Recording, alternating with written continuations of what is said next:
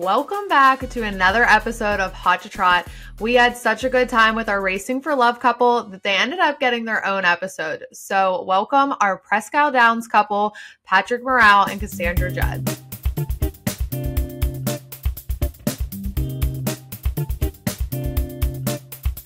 Well, Patrick, Cass, thanks for joining us on Hot to Trot in our Racing for Love segment. We're so excited to have you guys today. Thanks for having us. Great to be here. Yeah, so Presque Isle Downs isn't racing right now, and that's you guys' home track. So what have you guys been up to? You want to start or you want me to start? It's been, it's been a tough little bit of a couple months here since Presque Isle finished with my mom and her not doing well whatsoever. She's 84 now, and the true testament, I think, for a relationship is how your significant other deals with your parents. You know, I'm a lot older than Cass, unfortunately. The good thing is she's a lot younger than me, so I think that's a plus. But, you know, I lost my dad a couple years ago, and Cass was around for that. And then, you know, now with my mom not doing well, we were running back and forth to the hospital from Presque Isle. Just a lot of things going on there. And, you know, without Cass right now, I don't know my mom would probably be in a nursing home. And that's the thing that we want to keep from happening is putting her there. But just like everything that Cass does for me, it's just, you know, it does for my mom. And it's just, like I said, it's a true testament how strong a relationship really is when it comes down to difficult situations like we're going through right now. Yeah, so that's hard. I know a lot of people can probably relate to that as parents grow older and in the situation that you're in, you know, making sure that you do right by the parents and having to lean on your spouse as to help be a caretaker. Well, I mean, you know, basically Cass, you know, she could have been training at Turfway this winter. And, you know, I mean, it's tough there. We all know that. We had a tough meet there last year when Cass was training. And it's just not easy whatsoever. And the fact of the matter is that, you know, she gave up everything to come here to help me take care of my mom and clean this house out. And, you know, my parents had, almost 60 years of collecting things together. Man, we threw out a lot of stuff. And we're not done yet. And we're not even closed. Oh. Parents always collect a lot, but it's nice to have a support system. You know, you definitely need that during these times. It's been a tough couple months. So how long have you and Cass been together? 6 years. We met at a horse sale at Timonium down at the Mid-Atlantic sale. And she was working for a friend of mine at his consignment. And we didn't start dating right away or anything like that. It wasn't until later on in January. That was in October. Mm-hmm. And I just loved her sense of humor, and she kind of has this little bit of a dark sense of humor. And if you get to know her, it's very, very funny. Like it's the racetrack. Everyone has that. No, it's true. It might be a little more elevated or down, depending I don't on how know. you look at it. I just we're very similar, but we're very much different. Also, if that makes sense. It's not like we grew up differently. I have different interests outside of this. I mean, my other real passion is cooking. I love to cook, which sounds kind of crazy, but I'm an Italian kid from Pittsburgh. I mean, we have a kitchen in the basement. We have a kitchen upstairs. It's just what we do. And I learned from my dad. I watched my dad a lot, you know, and he was just phenomenal. My grandmother was incredible. They still spoke Italian in the house when I was growing up. It was really, really neat to have that heritage behind me. And then my mom, on my mom's side, they're like white bread, fifth boat after the Mayflower, you know, so it's completely different dichotomy between the two families for sure. Cass, what's the favorite thing that he cooks? Ooh, probably shrimp and linguine. Yeah. Any of his pasta dishes are pretty spot on for me, especially this time of year when you just want some comfort food. You're not worried about trying to eat light because you're working for 15 hours a day. I'm very, very, most of the stuff I prepare is very much more geared toward Italian food. Mm-hmm. Because it's what I love. It's what I grew up with. My dad always cooked. My mom didn't really cook that much. She could, but she just didn't really she didn't really like it either. So I just kind of took after my dad, and and it was always fun. Even like when we would go hunting and everything, have a fire and we'd be cooking. That was the best part of going hunting, was eating. So that's what we would do. We go to camp and Dad would cook, and we had more fun doing that and playing cards than we did hunting. So it was a cool childhood, but I kind of took part of that. And now you go through everything, like with my parents and cleaning all this out. There's a lot of memories, and someday, the people that haven't gone through it, they'll understand someday. And the people who have gone through it, they're like, yeah, I remember what that's like. Because, I'm 56 now. Man, we're finding things from like my high school football career, and like when I was a little kid, and the stupid clothes that my mom would put on me. I mean, it was, you see all that, you see all those old pictures, and it becomes, and I'm very sentimental. Like Cass is not as sentimental as me. I'm incredibly sentimental. And, I don't know, I guess I'm just, I don't think that's entirely true. It's not that I'm not sentimental. It's that I've pretty much been transient, having worked on the racetrack since I was 18, 19 years old. So I'm still a little bit mentally too. I have to be able to pack all of my belongings in 20 minutes because I got to get on the road, sort of thing. So for me, it's hard to like understand the importance of tangible items. I like nice things, but yeah, it's been a little bit of an adjustment for me to like asking Patrick, hey, are we throwing this away? I'm like, oh no, that was my Holy Communion money, like which he still has too. Not true. I spent it on a horse. Trust me. Believe me. I used to go to Waterford Park with my friends, especially my one friend Gino. Him and I, as soon as we were done with baseball practice, or as soon as we were done with football practice, whatever it was, I'm like, hey, it's Monday. Usually we couldn't go in the fall, but in the spring we could usually go. I'm like, hey, if we rush down to Waterford, it was Mountaineer, used to be called Waterford back in the day, before you girls were probably born. But I'm like, Gino, come on, man, we can hit the last race. We can hit the Super in the last race. We would fly down there. It was like 35 minutes away, and we go as fast as we could to catch that last race. I mean, that's how much we were devoted to racing back then. And then I remember days we didn't make any money. We went to the track and we had to bum quarters and dollars off of people to get enough gasoline to get back home. Gas then was like 99 cents a gallon, so it didn't really matter. You get a couple bucks, we could make it home. So did you start out as like a gambler? Is that how you got into it?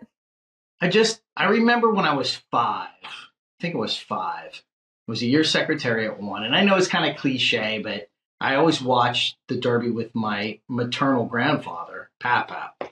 And he always took me around to his friends that had horses, and I got to ride on them. And they were just like, farm horses or whatever. And I turned around and I said, Papa, I said, I'm going to own one of these one day. I want one.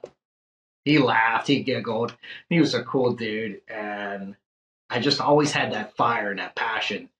And I think I knew then that's what I wanted to do, even when I was 5 years old. Like, I really don't think that the thoroughbred industry, like, you don't wake up. I don't really think that people wake up one morning and say, hey, I want to be in the industry. And maybe some people do, but I didn't. I always thought that the game picked you. And that's how I feel. I feel like the game picked me. And I just wanted, and you got to remember where I came from. I came from Beaver County, Rochester, Pennsylvania. We had steel mills and we had football. And that's really all we had. That's all was the Steelers were really starting to become very good in the 70s. And, we were all rabid fans of the Steelers and, playing football basically, from the time I was 8 or 9 years old until I got out of school. I mean, it was what I loved to do. And then, but there was always these horses that came in, and nobody really did that around here. I mean, it was very rare you found somebody who loved racing. They might go down a little bit, but that was it. And it was a tough road to hoe to get to Kentucky. It took me till I was 39 to get there, but I did, and that's where I started. Wow. Yeah. Cass, how did you get into racing? Did you grow up in it? Yes and no, from a distance early on. So my great uncle, so my mother's uncle, was a quarter horse trainer, and she was a jockey. She had given that all up well before she had me, but after my parents divorced when I was 5 years old, I moved to Tennessee with my dad, and there I sort of kind of got the itch with horses. Similar to Patrick, where my friend had like backyard nags. We'd jump the fence when her parents weren't looking and go running off through the fields. It wasn't until I was about 10 years old that my great uncle and his wife adopted me from my dad. He was just having some hard times caring for me as a single parent in a new city. So they adopted me and brought me to Richmond, Kentucky, where he was still training, but had moved more away from the racetrack into legging up horses and starting young horses to send down to Louisiana and out to the Midwest circuits. We also had a string of like show horses, quarter horses, gaited horses, pretty much anything you could imagine. I was getting thrown on at 10 years old most of the time to start their breaking because I wanted to be a cowboy when I grew up. I had no idea what I was talking about, but I was really good at bucking out horses because that's what I wanted to be good at, and I was. Made a career out of catch riding at horse shows in Kentucky and Tennessee until I was about 17 years old, all the while galloping. There was a brief period where I thought that I was going to be a quarter horse jockey, but a fun little accident in the starting gate made me cut the idea of that career really short. That was actually about 14 months of PT and OT. It's pretty serious injury, but I knew that I wasn't going to give it up entirely. Right around the time I finished my rehab, my uncle passed away, which kind of just shut the door on everything quarter horse related to me. But I thought, I'm going to go off to college. I'm going to, take a breather from this for a second. And I hated it. I went to North Carolina, started studying just like a general undergrad degree, ended up finding out that I had a pretty good knack for math, and the university had invited me to stay there and have my tuition paid for if I would continue on a mathematics degree path. And I said, no, I want to go home. I miss my horses.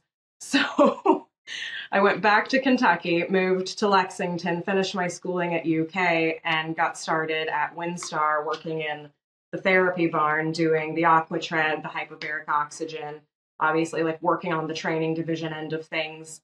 And from there, it just kind of took off. I went and broke horses, galloped horses for Kenny McPeak for a while. Then I decided that the racetrack was for me and I wanted to pursue it. And it sort of spiraled out of control from there, everywhere from New York to Florida to Minnesota to New York to, I was making a circuit for a few years until I finally came back to Kentucky. Wow.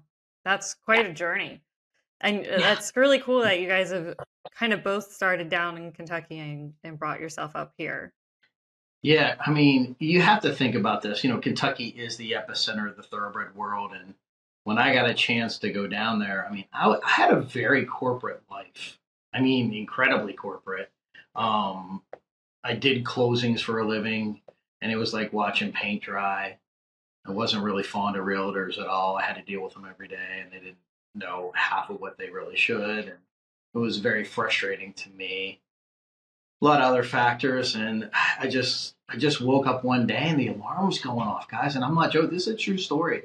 The alarm's going off, and I'm hitting the snooze, and I keep hitting the snooze. After about the sixth time hitting the snooze, I pulled my pistol out of the drawer. I was going to shoot the alarm clock. I was so bad. I just didn't want to do it. I didn't want to go to work that day. I had no desire to put on that suit and tie and go do another closing. And I got lucky, and I did it. And that was probably 6 months before I even got offered this job. And I had bred a horse at Vinery, and I met the general manager there, and his name was Tom Lute. Turned out to later on become the chairman of the board of Breeders' Cup. And I became his assistant, and I worked in the stallion division. I ran the stallion division down there, was for seasons and shares down there. And we sold a lot of seasons. We had a lot of really great sires like More Than Ready and Pure Prize and Purge back then. And we had some nice horses there that I got to be around. And it was just like, it was a new world when I got down there. He offered me the job because he had been in the insurance business. And I think he mistakenly thought I was in like the insurance business. I was in title insurance, which is, it's still insurance, but it's completely different. Obviously, it's real estate. And I think he kind of misunderstood that. So he called me down for an interview. And I remember it's the only time in my life that I called my former boss and I told him I'm sick. And I wasn't. I was in Lexington. I got to stay at the farm. I figured, well, you know what? I'm not going to get this job anyways. I'm a kid from Pittsburgh. Like, who the hell is going to hire me over these Lexingtonians? You know? And son of a gun, I got the job. And I didn't know what to do because that's all I had done my whole life. My dad was in that business too. That's all I had done. And I went down there. I literally knew him. I didn't know another soul. Literally. Second night I was there, I was so homesick I was going to leave and go home. And the farm manager brought over a 6-pack of beer and he talked me out of leaving. And that was that. That's how it all got started. But I mean, listen, it was hard giving up everything. I probably, if I would have stayed where I was at, another 3 or 4 years, I'd been completely retired, wouldn't have had to worry about a thing. But here I am, chasing animals or running around in circles. And you know what? It makes me happy. And I know it makes Cass happy. And, you know, I mean, for her to give up everything to come here to help me, it's amazing. It just wasn't easy for her to do that. And, you know, you always worry about where all the money's going to come from. And we all know in our business, man, you can burn it quick.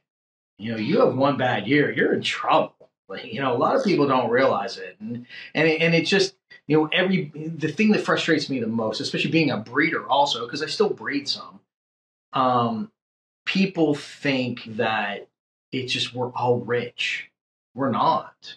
We work hard. I mean, I've never seen anybody work like Cass, her, maybe Mike Rogers and Trish Rogers and Ronnie Potts up at Presque Isle. Those guys they work so hard. They're there at 4:30 in the morning. They're busting their butt all day. Cass is going back to feed at night. And I'm like, I hate having her do that sometimes because it's just like, well, can't we just have, like, let me make dinner and like maybe we can go to the lake or something, you know, take the boat out, do something fun. But these animals always come first, and it's a hard go, you know, and it just drives me crazy when people think we're just all rich. I wish we were rich because it'd be a hell of a lot more fun, guys. Yeah. Yeah. The highs are high and the lows are very low. But paychecks aren't steady in horse racing, so it's rough and people don't realize that.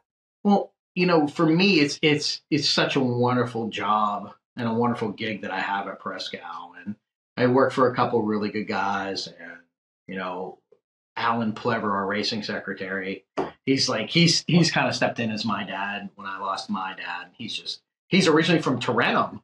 He's from Allegheny County. So, you know, he's a super good guy. He lives near Detroit now, you know, and he's been instrumental in getting me, you know, where I'm at with everything. And Matt Ennis has been really, really good to me at Presque Isle. And our new general manager, Gary, has been phenomenal also.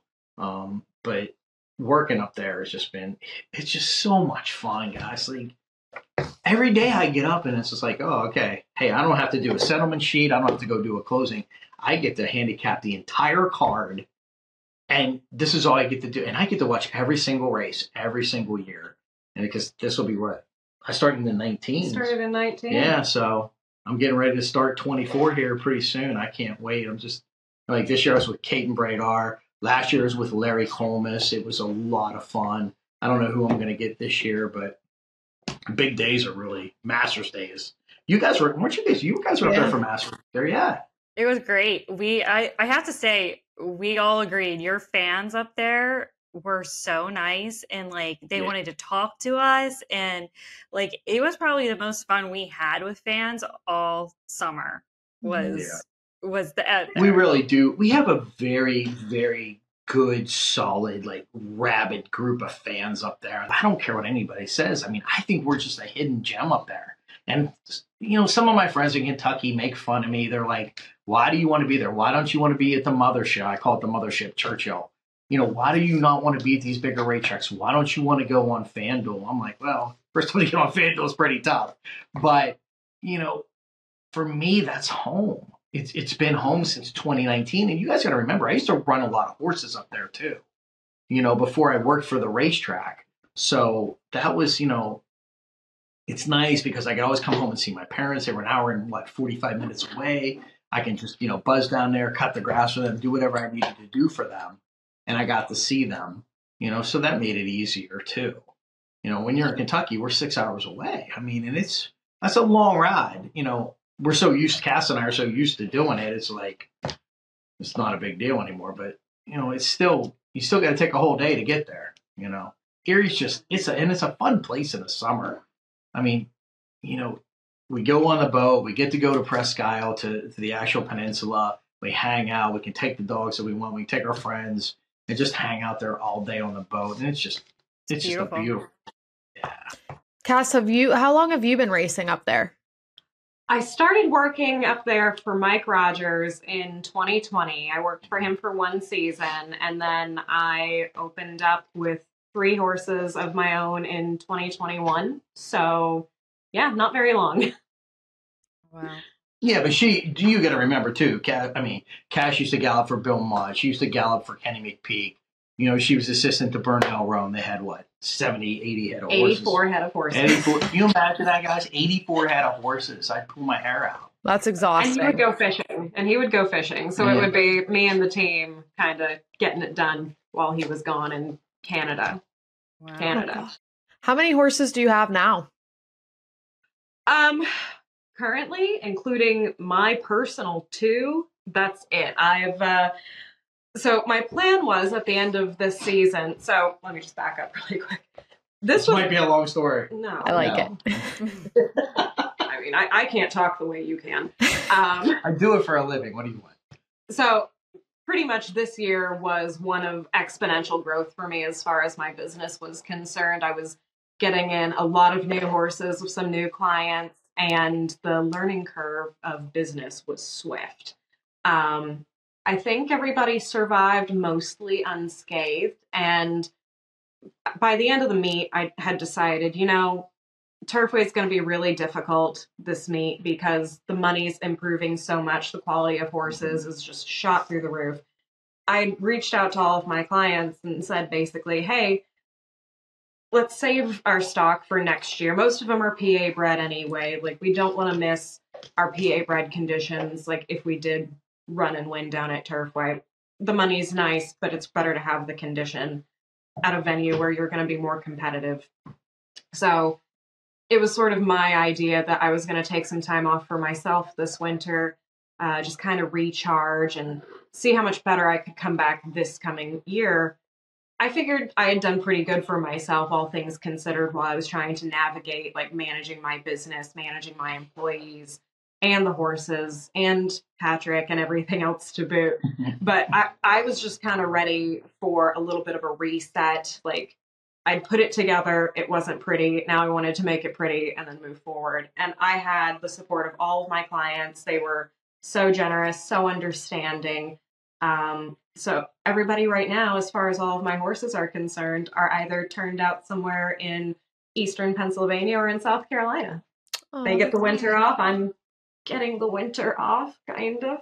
Out of the frying pan and into the fire. This is a full-time job taking care of my mom. I never realized, caregivers, now I get it. But now it's a good thing I did that because, I couldn't imagine trying to be the support system for Patrick and his mother that I am while also still continuing to train. So something had to give, and I'm just really blessed to have people in my corner like Tom Coulter and Donnie Brown that are like, hey, we recognize what your needs are. Our horses will be here when you get back.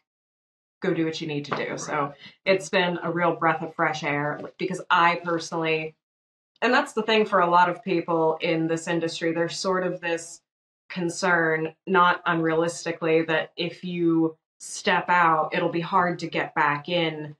And that was a fear for me. I obviously didn't want my business to go elsewhere, and I was going to try to tie on and keep up the juggling act if I had to. But like I said, those 2 gentlemen especially, also Brian Scheida, Scott Grow, like all such top-notch people. I could not be here doing what I need to be doing without wonderful people like them supporting me.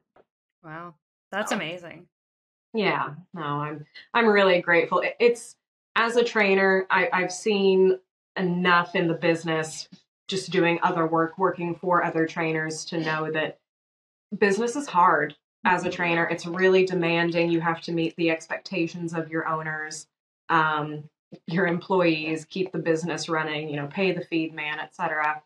And it gets overwhelming for these men and women that are, hanging their shingle. You just kind of hope from time to time that everybody else gets a little bit of a breather, because it's so important, especially now in this economy where we're not only dealing with literal higher prices, it costs more to keep this operation going, but in the political climate as well. You see these horsemen and women under stress, and the good ones are shutting down and are refocusing their careers in other directions. And it's getting to be a concern for me that, you see all these good horsemen and women saying, sayonara, I would rather go be the postal worker or drive a FedEx truck or, do something different within the industry that takes a lot of stress off of their plate. So for me, it's been really excellent to have this time, as much as it can feel a little bit overwhelming and not particularly for myself. This is enough for me to realize that I'm still doing what I want to be doing. And this year at Presque Isle is going to be another banger for me. Yeah, she killed it this year. No question. Patrick, so I would love to know, what is the way you proposed, and how did you know you were ready to pop that question? We actually talked about it. It wasn't like, I'm a lot older, so I'm not into the big fanfare and we got to have a flash mob and there's got to be 14,000 people taking pictures. Wait, was a flash mob on the table? No. Did I miss something? You did. You got a nice ring, so zip it. But no, we talked about it. We talked about it for a long time. And listen, I mean, we had rough spots like everybody else. Like, it's just, unfortunately, relationships aren't always easy. Mm-hmm. And when you have the stress level that we all have in our game, it becomes tough sometimes. And listen, man, people were people, and we talked about it. I'm like, let's just get this done, and she's like, okay, but I get to pick it out. I'm like, all right, fair enough. Like, I don't want to go buy the wrong thing. I mean, you're spending a little bit of money here. It's not like, hey, I'm spending $200 on a nice dinner tonight. Like, you're spending thousands. And so she designed what she wanted. She got it. And she's like, she just came to me one day. She's like, I want my ring. I like it. Okay. She goes, I want my ring. I want to wear my ring. I said, I want to do it. So I said, well, you know what? I said, I forget. What did I do? I did something like, I tried to not let her know that it was finally ready. Oh, he's got a terrible poker face. Oh, I do. I can't lie. I can't lie to save my life, guys. And I just never could lie for anything. And I got her down to the jewelry store. It was ready. And she's like, what are you going to ask me? I go, you want to marry me? She's like, yeah, okay, cool. Good. That was it. That's all we did. We went to dinner. And had fun. So it was very low. We're very low key kind of people about things like that. Yeah.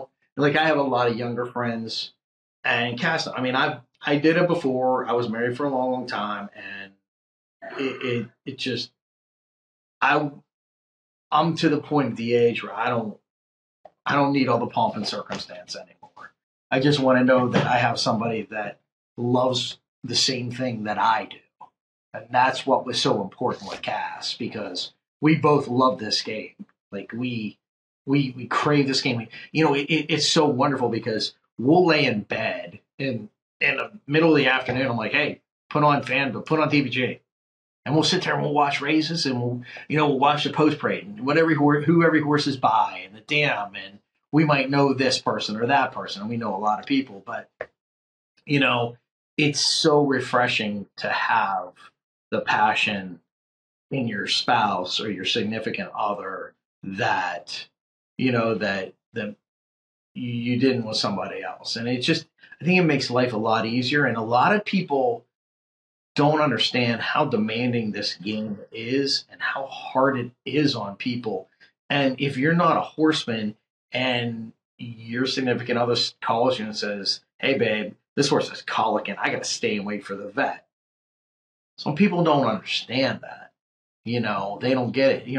I used to run a big farm in Pennsylvania for a couple of years. And, it was 3:30 in the morning. We're up there and we got a dystocia and we got to call the vet. And we're trying to save the mare. We're trying to save the baby. And You know, a lot of spouses wouldn't understand. You got to leave in the middle of the night to go try and save a horse's life. Like, you know, they just don't get it. But like Cass and I, we understand what it's about. And we have that passion. And I think that's what makes it so great for us together collectively. And we feed off of each other in the good way because, you know, whether it's energy or clients, you know, I've sent her clients of mine before that I buy a lot of bloodstock for. And that's how she ended up with Donnie Brown. And she's just done incredibly well with him. I was friends with Erin McClellan, you know, for years. You know, her and I have been friends. And she's, you know, I'm like, Erin, if you ever need anything, please call Cass. You know, she'll help you out. Well, guess what? She said, well, Tom Coulter has a synthetic horse that I think would be, and Cass started training Maldives Model. And boom, she wins the Princess of Sylmar Stakes with her. So, you know, that's what it's all about. It's about the networking, but it's also about having each other's back and helping each other out. Yeah. I think that's so important. I always say it's a lifestyle. And so if you like don't understand the lifestyle of horse racing, it's hard to date someone outside of the business. It's nice to have someone that knows your schedules are never the same. It's not 9 to 5. That's just not how it works. No, it's weird. I mean, we are weird people. I mean, we truly are. I mean, look at us. We're glorified gypsies. We just run around and chase them. We go the money trail, you know? So, I mean, that's what we do. And sometimes it's exhausting. You know, like a lot of my friends, you know, they'll go to Presque Isle, then they'll go to Tampa. And they'll go back up to Presque Isle. I'm like, forget that crap. I don't want to do that anymore. But sometimes it's what you have to do to make a living.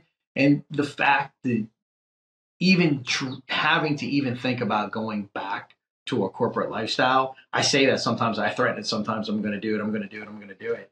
And then I'm like, yeah, I don't want to do that. I don't really want to do that. I'm just mad today. I'm not going to put up with it. And then, you know, and then you go in the other room for 20 minutes and you're fine. It's just how it is. But I just think when you have a significant other that just has the same passion. And is it a lifestyle like you said, Donna? Yeah, it is. But it's also a passion, and maybe sometimes it's an affliction or a disease that we have. But man, it sure is. I mean, when you win, I mean, like we scream like crazy people for our horses. We do. We cheer for them. And you know, and the one thing that I really love about Cass, and she's like this with me, we always, when they're done racing, it's paramount to us that we find places for them to be successful in their second careers. You know, it's incredibly important to us. Cass says once she just retired, he just won. She's getting ready to start. Tell about Flight to Paradise. He's a cool horse, Flight to Paradise. He was my pride and joy. I acquired him at the middle of the meet this year. I had trained him previously for some owners, and they had decided, you know, financially it just wasn't in the cards for them to stay in. So I bought the horse off of them, and he's an older gelding. Let's see, I guess now he's technically 6 because we were into the new year. Yeah, sure.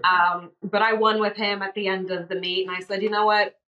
I really like this horse, and I really need something to enjoy myself with, because my only other horse, he's a 46-year-old cross spotted saddle Tennessee Walker. So his riding days are over. She's not lying about that age either. He's literally 46 years old. That's crazy. That's amazing. Yeah. I'm really good at keeping them alive, or he's really good at staying alive in spite of me. I haven't figured it out yet, but he still runs around chasing his paddock buddies. And I literally rode him 2 years ago. But I decided that I wanted to retire him, and Kelly Salt, who gallops my horses for me now, she works with me at Presque Isle in the summer. She's a pretty decorated trainer. She's ridden at Rolex like 4 or 5 times. Yeah. She used to take a lot of his retirees. I said, hey, this is what we're going to do. I've got to handle some things. I'm going to send this horse with you, and we're entering him in the RRP this year. So look. Yeah, so awesome. He will be competing with her this coming fall at the RRP in Lexington. Yeah. His brother just won the Tropical Park Derby too. Yeah. Yeah, you'll have to keep us updated with that, because we'd love to do a story on him and, you know, keep we'll up to do, date absolutely. Yeah, he's a cool guy. I'm really excited about it. And I think I was more excited to do this with him as my horse as an avenue. You know, you see so many horses go off to second careers. They're retired to people that have no attachment to the racetrack other than they attended the canter sale and bought something out of it. I knew this horse had talent the day I claimed him from Susan Anderson. What was it, 2 years ago now? Mm-hmm. Yeah, 2 years ago. I just saw this horse was going to be really special in the long run, and I immediately grew attached to him and said, you know what? This would be good for the game that a trainer would stay in with this horse and finance him to get to the RRP. And he'll be my horse forever anyway, but I just thought that it would be good for the game to get as many stories like that out there as possible, in addition to all the other successful retiree stories. Patrick, do you find it hard to handicap the races that Cass is in? You know what? She would yell at me, and I have. It's so funny you say that because I have horsemen who are my friend, and I know everybody up there. Obviously, it's a small community. I mean, we're like a little college. We're not, it's like where I went to college. We weren't real big, but they're like, "Why'd you pick me?" I'm like, "Because I think your horse looks really great in the spot." "Oh, you're gonna jinx me." Oh, they run off after we leave the paddock because they hear me talking about their horse in the paddock previous, and I'm like, okay, whatever. And then there's other times like, dude, you didn't pick my horse. Do you not like my horse today? I'm like, I just think there's other horses that are better in this spot. Oh, I can't believe you did that. So now with Cass, like if I like her horse, I'm not allowed to put it on top. Or sometimes she's like, don't do that to me. And I have done it. Believe me, I have done it. And it has jinxed me. And that's not true. Yes, your horse just didn't win. Maybe it ran out of trainer that day. I don't know. But no, yeah. A lot of times I will. If when the thing about Cass, she's very good at putting her horses where they belong to be competitive. She's not going to run them over their heads. It's just, unless you have a client who says you have to, then that's different. But, and sometimes that does happen to all of these trainers. I don't care who they are. Sometimes that does happen. And at the end of the day, you don't really, truly want that. I mean, that is a problem. So, but sometimes I do it, sometimes I don't. It just depends. It depends. And I'm very fair with everybody when I handicap. If I think your horse is live, then your horse is live. And that's all there is to it. I'm pretty astute at doing that, knowing, basically whether this horse should be in the spot or not. And there's horses that surprise you. There's no question about it. I mean, you get a 50-1 shot that wins. It happens. It happens to everybody, everywhere. Doesn't matter, but, you're like, I wouldn't bet this horse Monopoly money, but it is what it is. I mean, I'm sorry, but you just don't know. Sometimes they step up and they feel good and that's it. Just how it is. I love a long shot.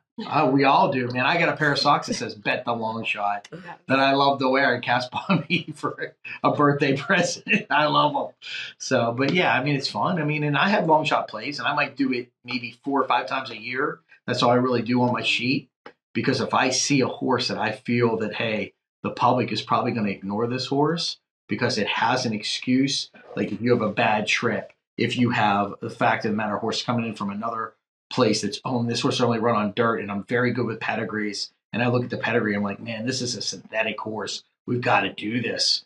Let's put this horse in. And sometimes they run, they do. They're live. And then the only bad thing is, though, we don't have a tremendous amount of money that goes into the win pool a lot sometimes, like on a Tuesday or something, a normal day. And my long shots that I think I'm going to get 10 or 12 to 1 on, I end up getting 3 to 1. Gets frustrating. But what are you going to do? And then the horse runs and everybody's like, well, that wasn't a long shot. I'm like, well, it was morning line. Yeah, morning line. So. Do you have a moment that you're most proud in your career of? Have you ever picked a good long shot? And then Cass, you too, of what's been your proudest moment, probably training? For you, it had to be when you won the stake. Well, maybe not. Maybe Gucci Gal. That was her first winner ever. Oh, my God, that's a great story. Yeah, I like the name. It was actually named after her because I bought her a pair of Gucci sunglasses. I have an older client. He's from Jersey, but he did a lot of stuff near Philadelphia. And Mr. Shammy, Ed Shammy, and he's like 94, 95 now. And he still watches all the time. He loves to go racing. and his son Michael and I were very good friends, and he was starting to get older, and the horse really wasn't producing. She had a little bit of a hiccup, and Cass is like, they just gave Cass the horse. Yeah. Well, yeah, she's a whole story for another time. No, I wouldn't say it was winning the stake. I wouldn't say it was enduring all the migraines of Gucci Gal. In a way, it was. I mean, obviously, people would assume, oh, it must have been the day that you won the stake, and that was very fulfilling for me. I have proud achievement moments every day because I've pretty much made my career up to this point off of dealing with problem fillies. The girls that you just can't get along with.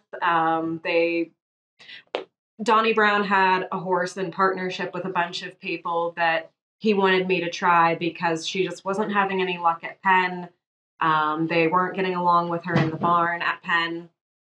And, just being able to develop her name is Vaccina, being able to develop her, watching her mature, like really grow into herself physically and mentally, and her become successful. She won maiden special weight. She came back the next year and this past year and won the non-2 for 25 and then won the PA bred 1X. And this was a horse that was losing for maiden 7,500 at Penn before I got her. Like those moments to me are what I like to sleep soundly with at night. It's not, the accolades of training like a stakes winning horse or how many like ribbons or this or that. Like, again, kind of going back to what Patrick said, I don't need the pomp and circumstance. I'm very much the type of trainer. I'm going to saddle my horse and hide in the shadows until it's over because I don't want to be out there in the middle of God and everybody taking credit for everybody else's hard work because it takes a village. But definitely, like throughout my career, every time that I've come into what other people would consider to be a problem horse and turning them into a solid citizen, that's what gets me up out of bed in the morning. I mean, you got to remember too, Cass used to, when she worked at Windstar, they galloped the stallions there, which a lot of stallion farms, like we never did that at Vinery ever, but at Windstar they do. She got to gallop all those great horses, Breeders' Cup winners, and Derby winners, and things like that. So, I never got to do any of that cool stuff. That is cool. I'm jealous. I got to feed them mints, but that was about it. You got to get on their backs. Well, it was fun. I mean, I think it's really Drop cool. some names, Cass. Drosselmeyer. Of some you galloped. Oh gosh. Let's see. There was Drosselmeyer, Gemologist, Bodemeister, Caleb's Posse, Z Dagger was there at the time. Horses like Red Rifle and Abraham, which are probably not the most well known, but they were still very good horses when they were running. God, let's see who else. Super Saver was there. Oh yeah. Well, I didn't get on every single one of them every day though. Too. Just sort of humor. Dara had her horses. I had my horses. Right. Like people.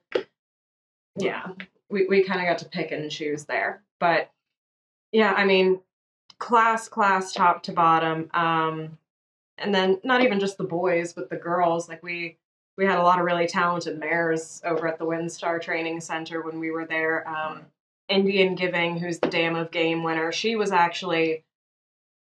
probably the thoroughbred that made me fall in love with thoroughbreds because, like I said, Windstar was kind of like my segue from quarter horses into thoroughbreds. I didn't really know what I was going to get myself into as far as racing with thoroughbreds after my uncle passed away, never coming from a thoroughbred background really.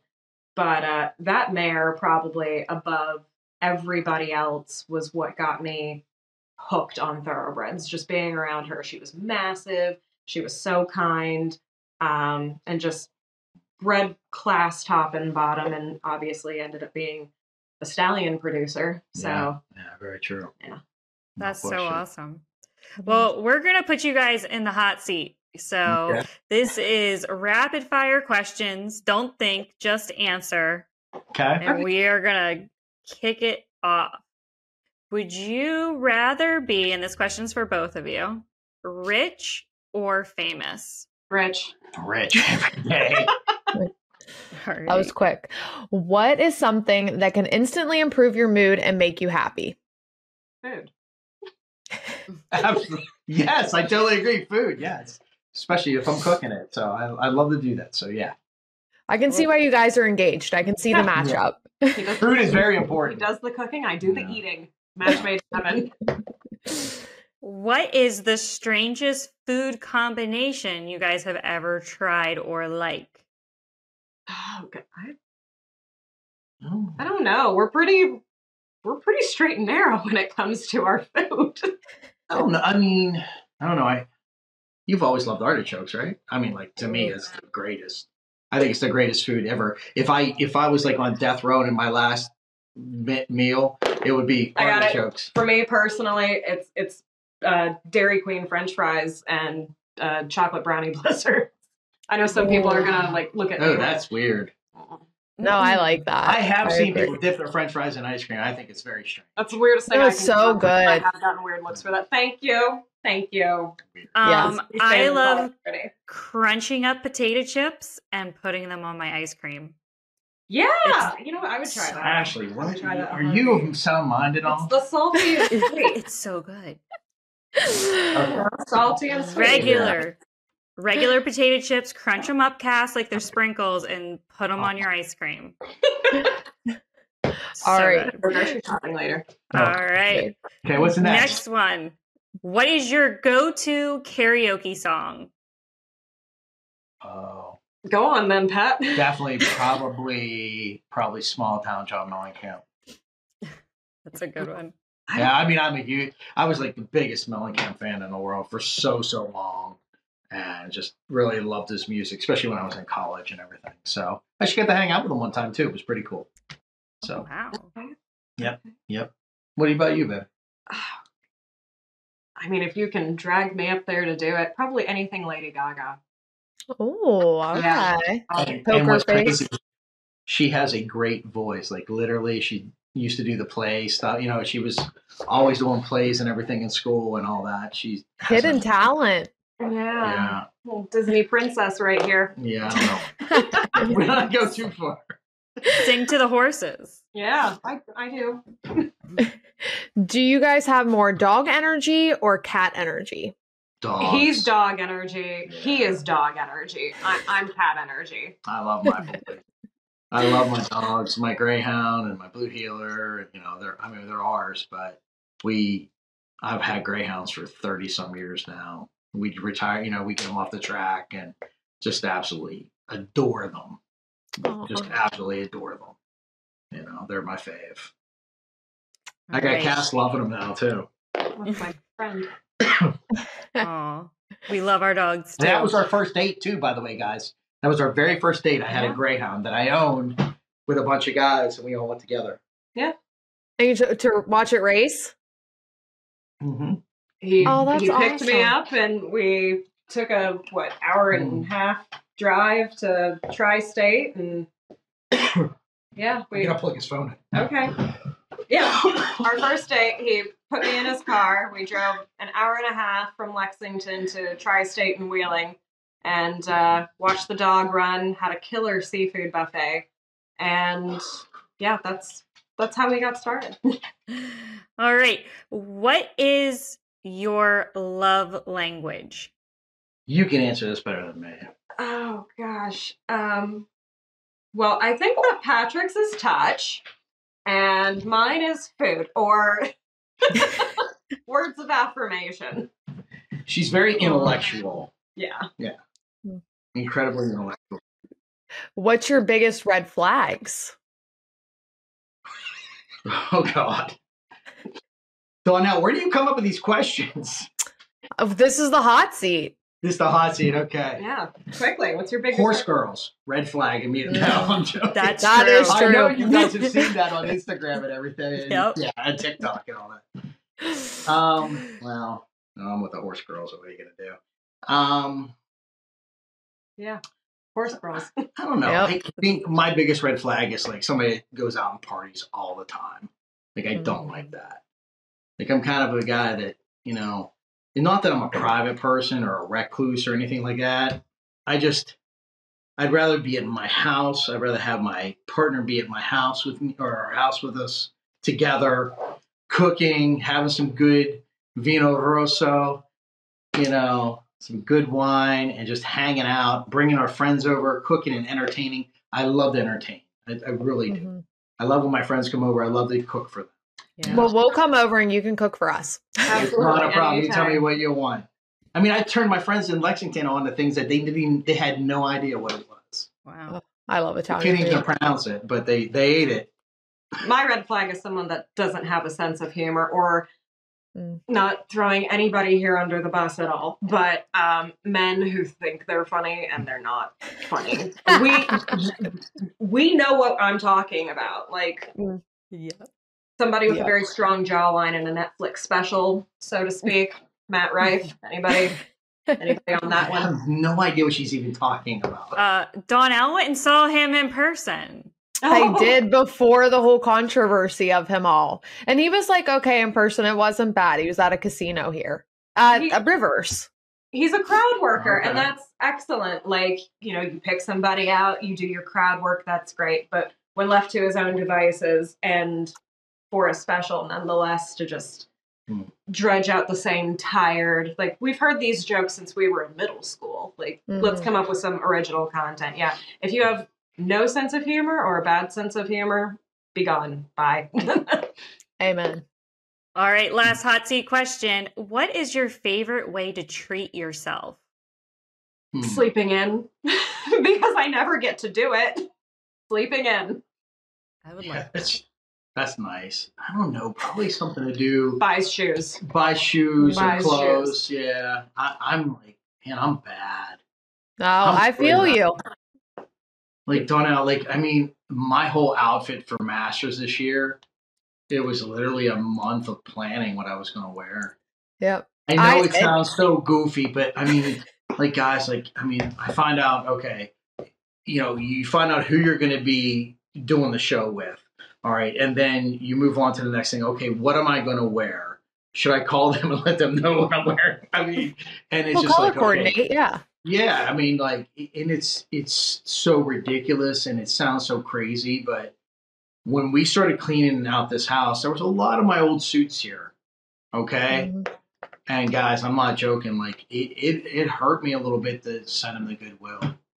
But I won't. Somebody was really happy, let me put it that way. They were 70s brown, though. No, they weren't. They were 70s. They might come back in style. I hoard all my clothes. She is full of crap. That is not true. And if they did, he doesn't even like brown. No, I don't. It wasn't just those. But, it's just, yeah, I like to do stuff. I'm a good consumer.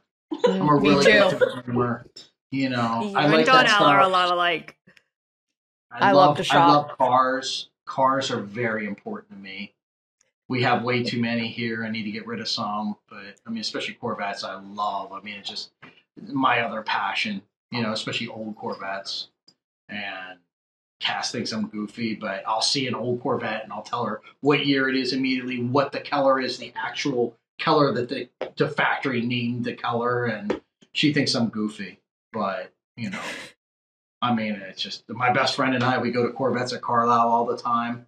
It's the biggest Corvette show in the entire world. It's just, that's kind of how I treat myself. Oh, well, that's great. Well, thank you. You made it through the hot seat. You made it through Hot to Trot. Thank you guys for being on. We appreciate you guys spending the afternoon with us. Take care. All right. Bye-bye. What a fun couple Cass and Patrick are. I'm glad we had them on the show. Thank you guys so much for listening. I hope you're enjoying it as much as we are. Make sure you're following us on social media and let us know who you want to see in the hot seat, who you want us to have as a guest. You can do that all at penhorseracing.com/hot2trot, or Hot to Trot is now on TikTok. So follow us at Hot to Trot Podcast on TikTok, and we'll see you for the next episode. Thanks for listening. Thanks for listening, and thank you to the Standardbred Breeders of Pennsylvania for sponsoring Hot to Trot. We'll see you next time.